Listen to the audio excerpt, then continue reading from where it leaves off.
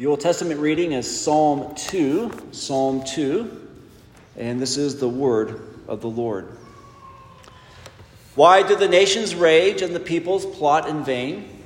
The kings of the earth set themselves, and the rulers take counsel together against the Lord and against his anointed, saying, "Let us burst their bonds apart and cast away their cords from us." He who sits in the heavens laughs. The Lord holds them in derision. Then he will speak to them in his wrath and terrify them in his fury, saying, "As for me, I have set my king on Zion, my holy hill. I will tell of the decree. The Lord said to me, 'You are my son, today I have begotten you. Ask of me, and I will make the nations your heritage, and the ends of the earth your possession. You shall break them with a rod of iron, and dash them in pieces like a potter's vessel.' Now therefore, O kings, be wise, be warned, O rulers of the earth. Serve the Lord with fear and rejoice with trembling. Kiss the Son, lest he be angry and you perish in the way, for his wrath is quickly kindled. Blessed are all who take refuge in him." And now turn with me to Romans chapter 1. This is our sermon text this morning. Romans chapter 1, verses 1 through 7. Romans 1, 1 through 7.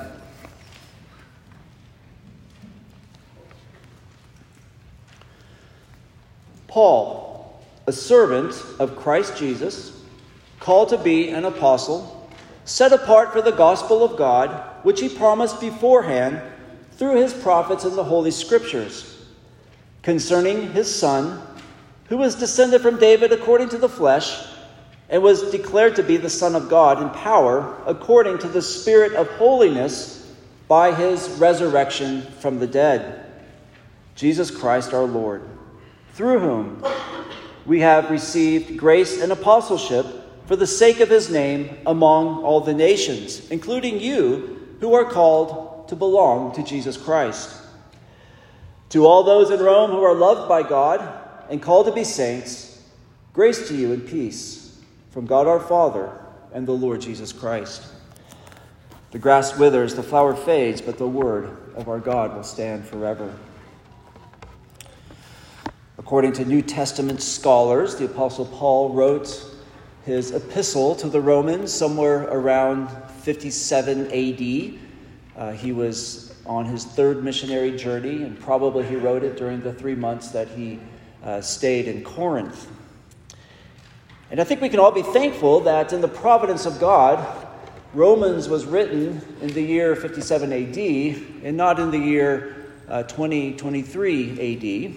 Because if the apostle had lived in our day, no doubt he would have, like all of us, communicated in the ways that we communicate with one another by email, by text, by Twitter, and all of that.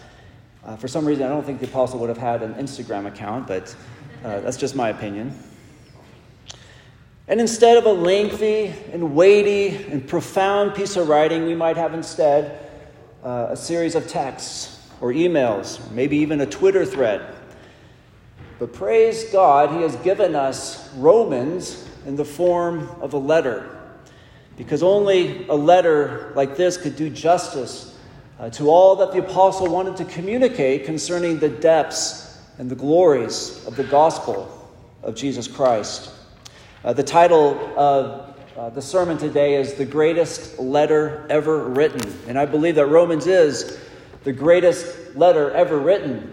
Now, of course, all of Scripture is God-breathed. It is given by God for us, for our growth in grace, for our edification. And so all of Scripture is worthy of our study, our meditation, and so on.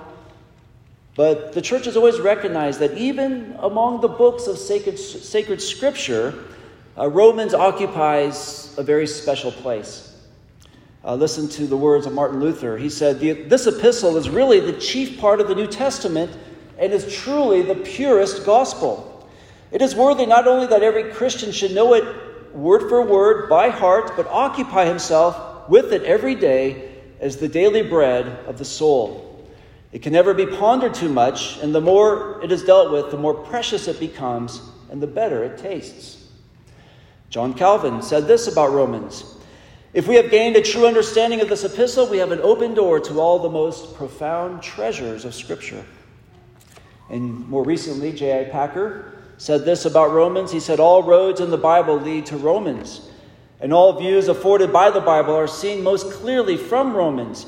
And when the message of Romans gets into a person's heart, there is no telling what may happen."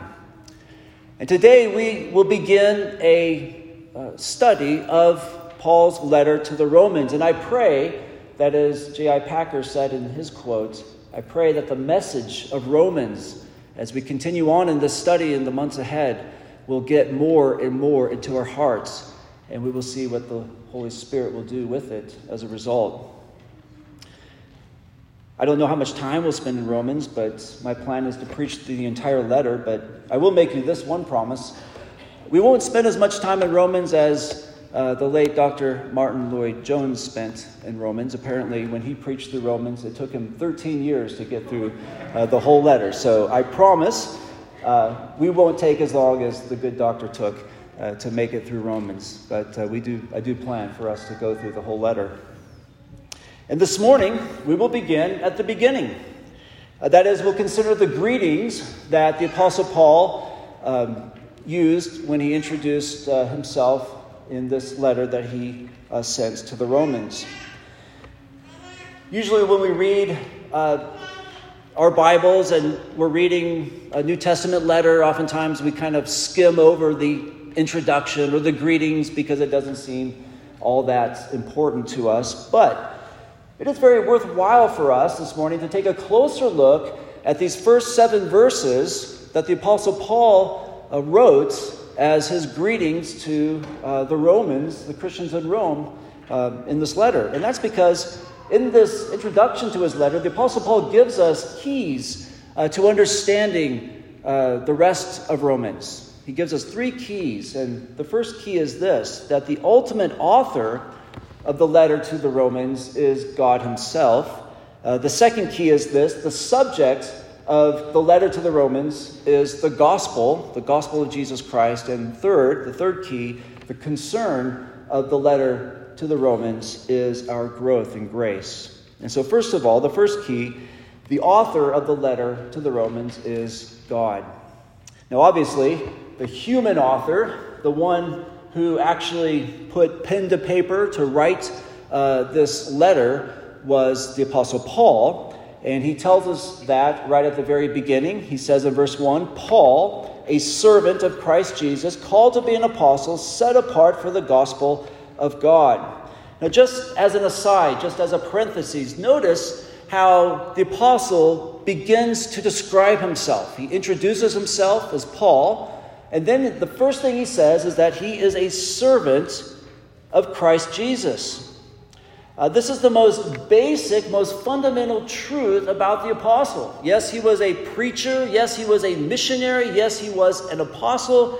But before all that, most fundamentally, he was a servant of the Lord Jesus Christ. And not just a servant, but the word indicates a bondservant, a slave. Paul was a slave of Christ. And that's true for you and me as well. Before anything else, before we are anything else, a mother, an employee, a student, most of all, what we are is a servant of Christ.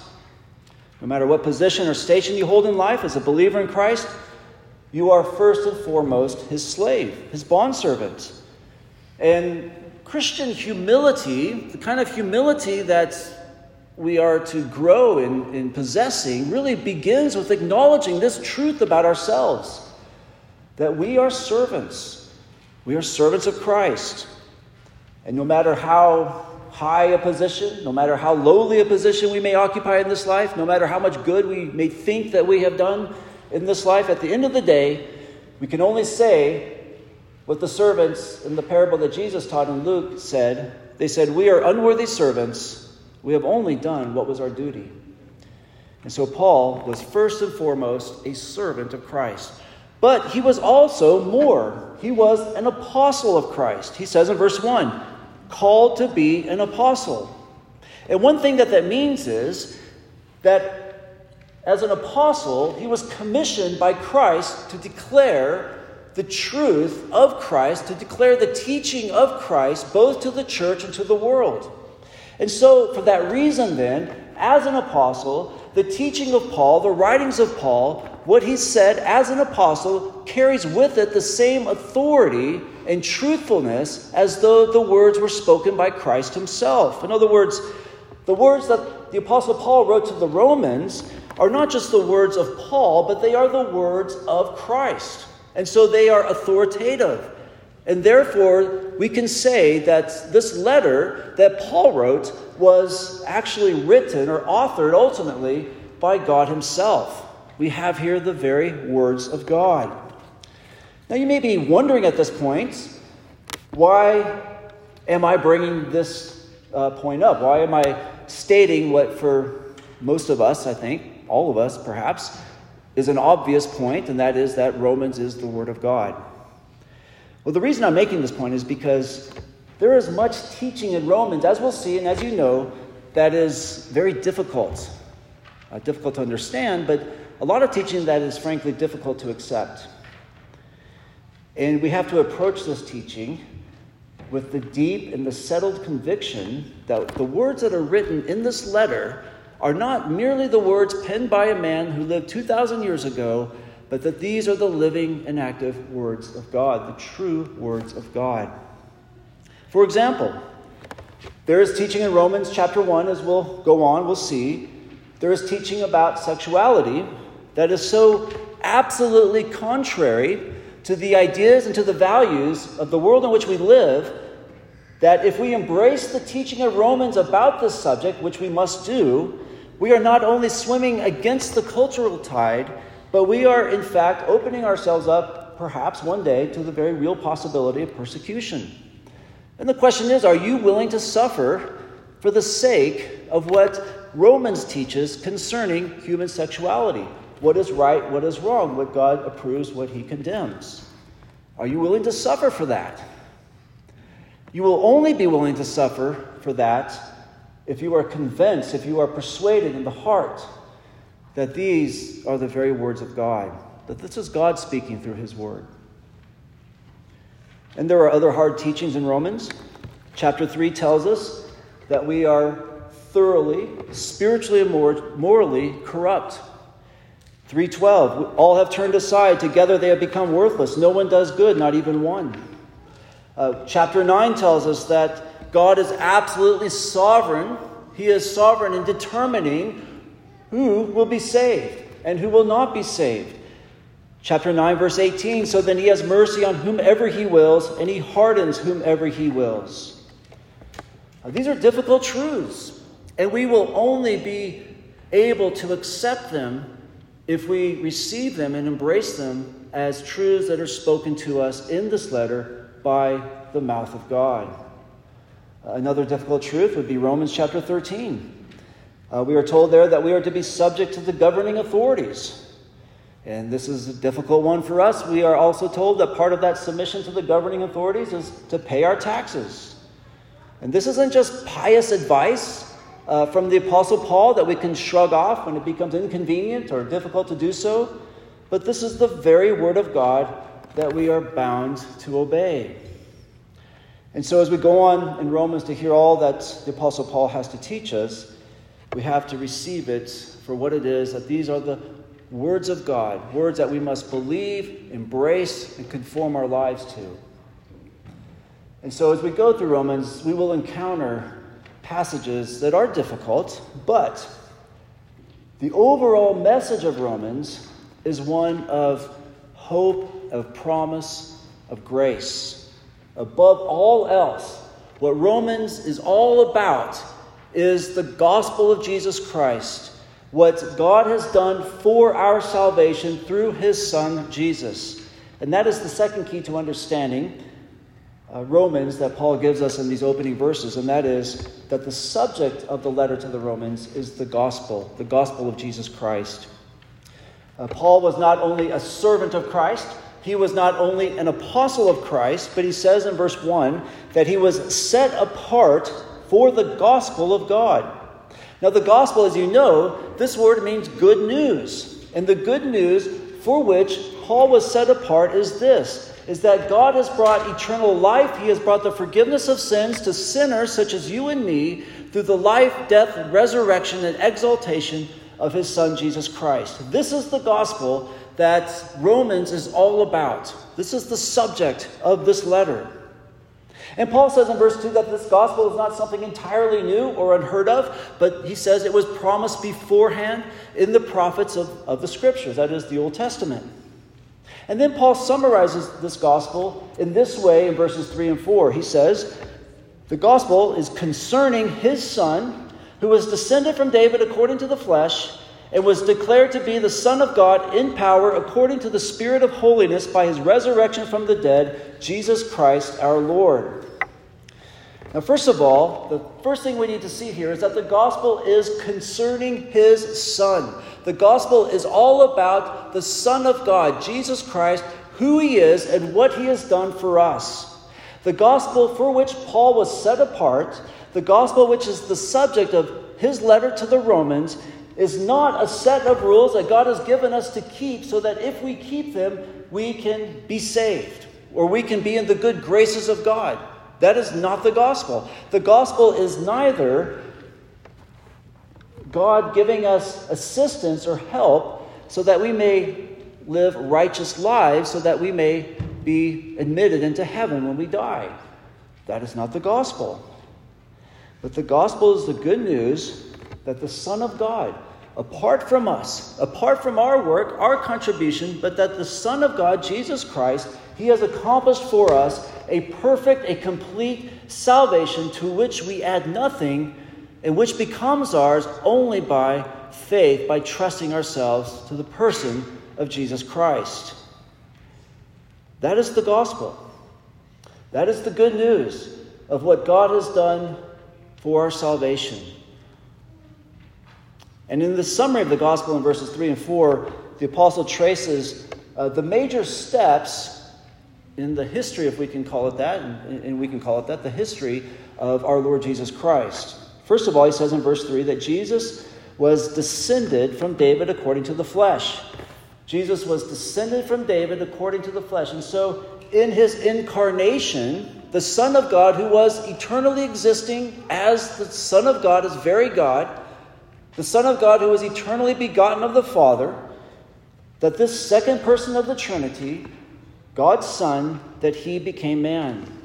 And as man, he was of the lineage of David. So he was the offspring of David. And of course, this was in fulfillment of the Old Testament prophecies. The prophets said that the Messiah, the Christ, when he came, he would be of the line of David. He would be descended from David. And so that is the first step of the gospel that Paul summarizes in verse 3 and 4. And then he goes on to say in verse 4 that Christ was declared to be the Son of God in power according to the Spirit of holiness by his resurrection from the dead. Now the word that's translated declared there is better translated as appointed. Appointed. And what this means is this.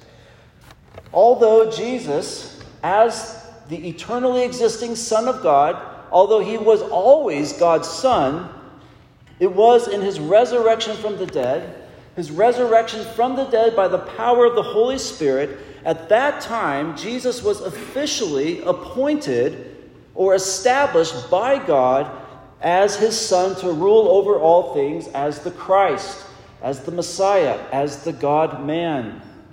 And it is this appointment of Christ, what the ESV says is being declared to be the Son of God in power. It is in his resurrection from the dead and this appointing of Christ to be the God-man who rules over all things. It is this what Psalm 2 speaks of. We heard earlier from Psalm 2, verse 7. I will tell of the decree. The Lord said to me, you are my Son, today I have begotten you. The Son was begotten of the Father from eternity, but in the sense in which he was appointed to be the Son of God in power, for in his resurrection from the dead, he was begotten on that day of the Father. And so the gospel is about the Son of God becoming man for our salvation. and then being exalted to the right hand of God the Father and reigning as Lord, as the God-man over all things. This is the gospel that Paul says in verse 16 in chapter 1. It is the power of God for salvation to everyone who believes, to the Jew first and also to the Greek. Later in chapter 10, Paul says this about this gospel. If you confess with your mouth that Jesus is Lord and believe in your heart that God raised him from the dead, you will be saved. So the first thing then to ask yourself as we begin here with the letter of Romans is, have I entrusted myself to Christ? Do I believe with my heart that God raised him from the dead? Have I confessed with my mouth that Jesus is Lord? This is what God has done for you and me to save us from our sins, to save us from eternal destruction. Have you responded in faith? Do you belong to Christ by faith? Now, one reason why it's important to keep this overall message of Romans in mind is because, and this is just one reason, as you know, there are many passages that are difficult to understand in Romans. They are subject to various interpretations. Not everybody agrees on how to understand this or that passage. But if we keep our perspective in the right place, if we keep our focus on the right place, that the letter is about God's grace to us in Christ. It is about what Jesus has done for us for our salvation.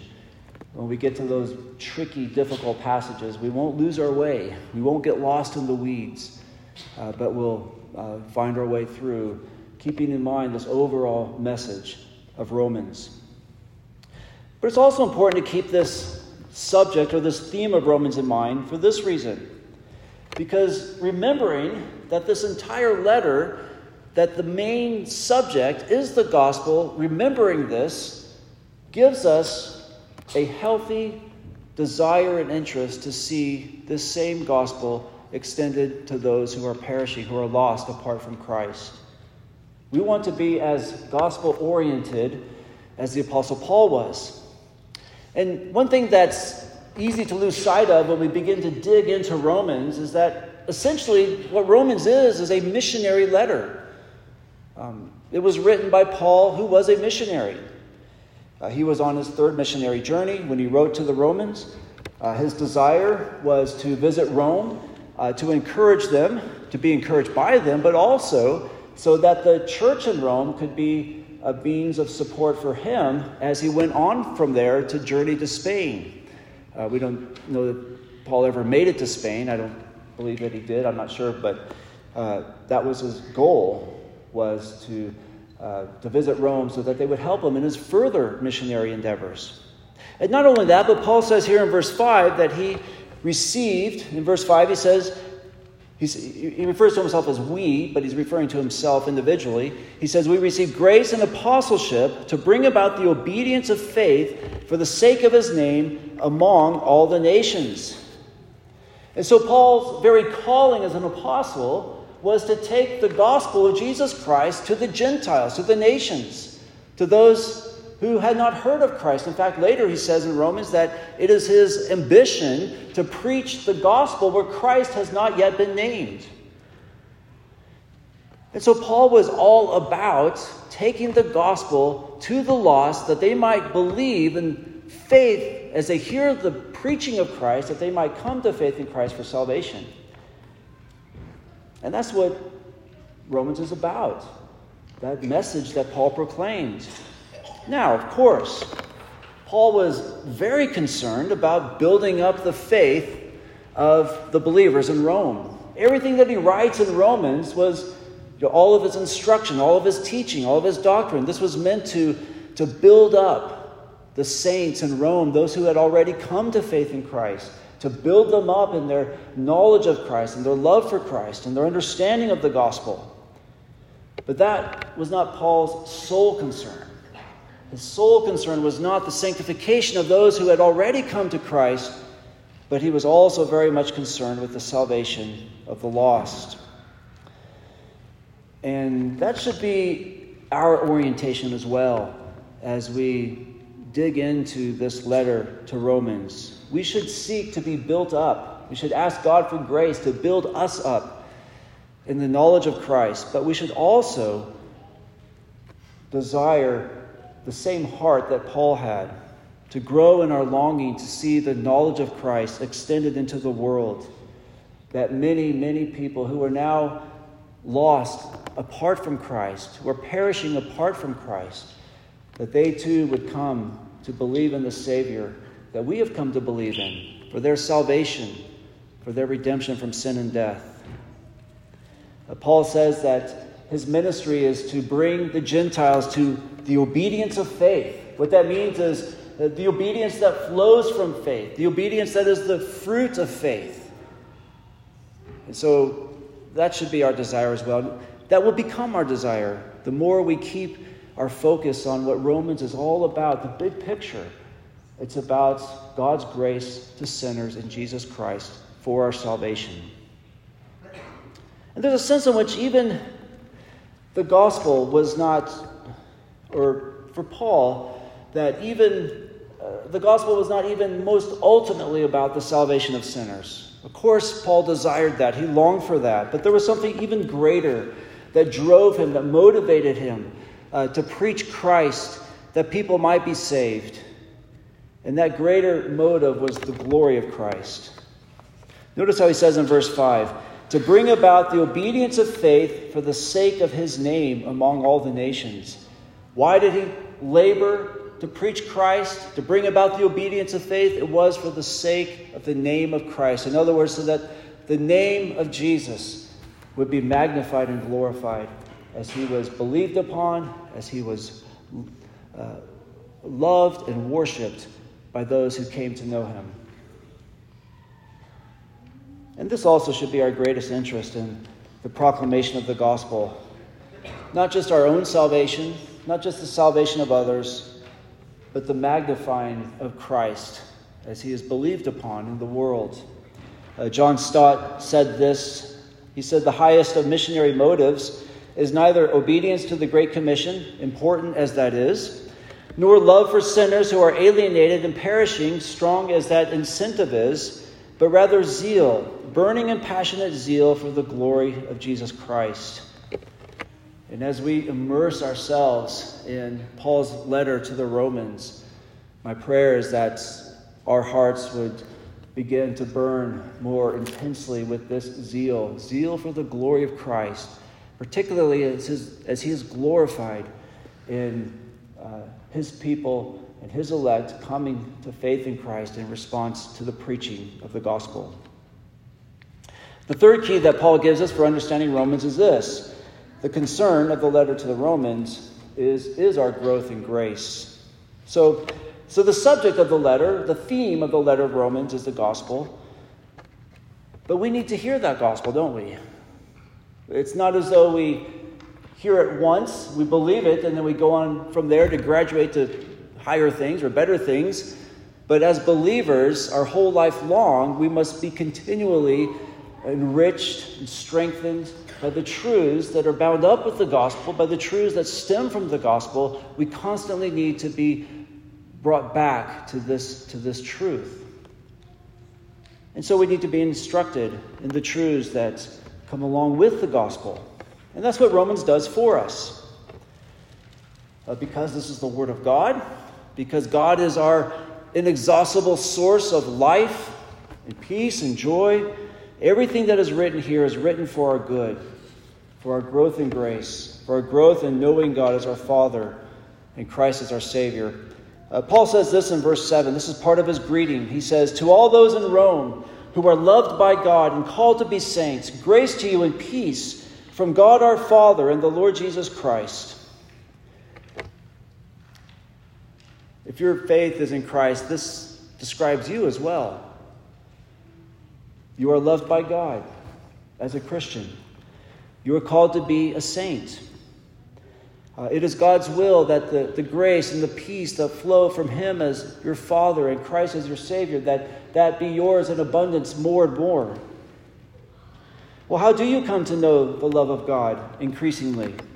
How do you more and more begin to reflect the holiness of God to which he calls us as those whom he calls to be his saints?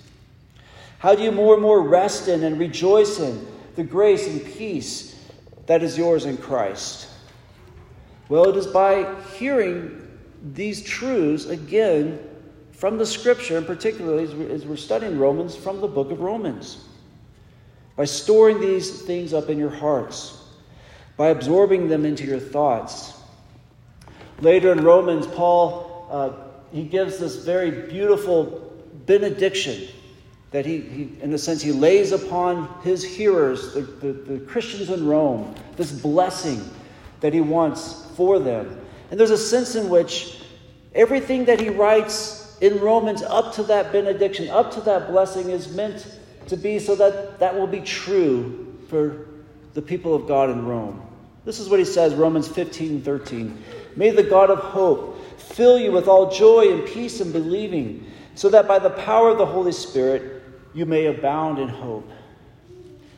And as we embark on our study of Romans, as we hear again the riches of our salvation in Christ, as we hear of the character of God our Father who has saved us in his Son, as we hear the wonderful grace of Christ, my prayer for you, for me, is that the words of this blessing, this benediction, will become more and more true for each one of us, that God will fill us with all joy and peace in believing, so that by the power of the Holy Spirit we may abound in hope. Let's pray.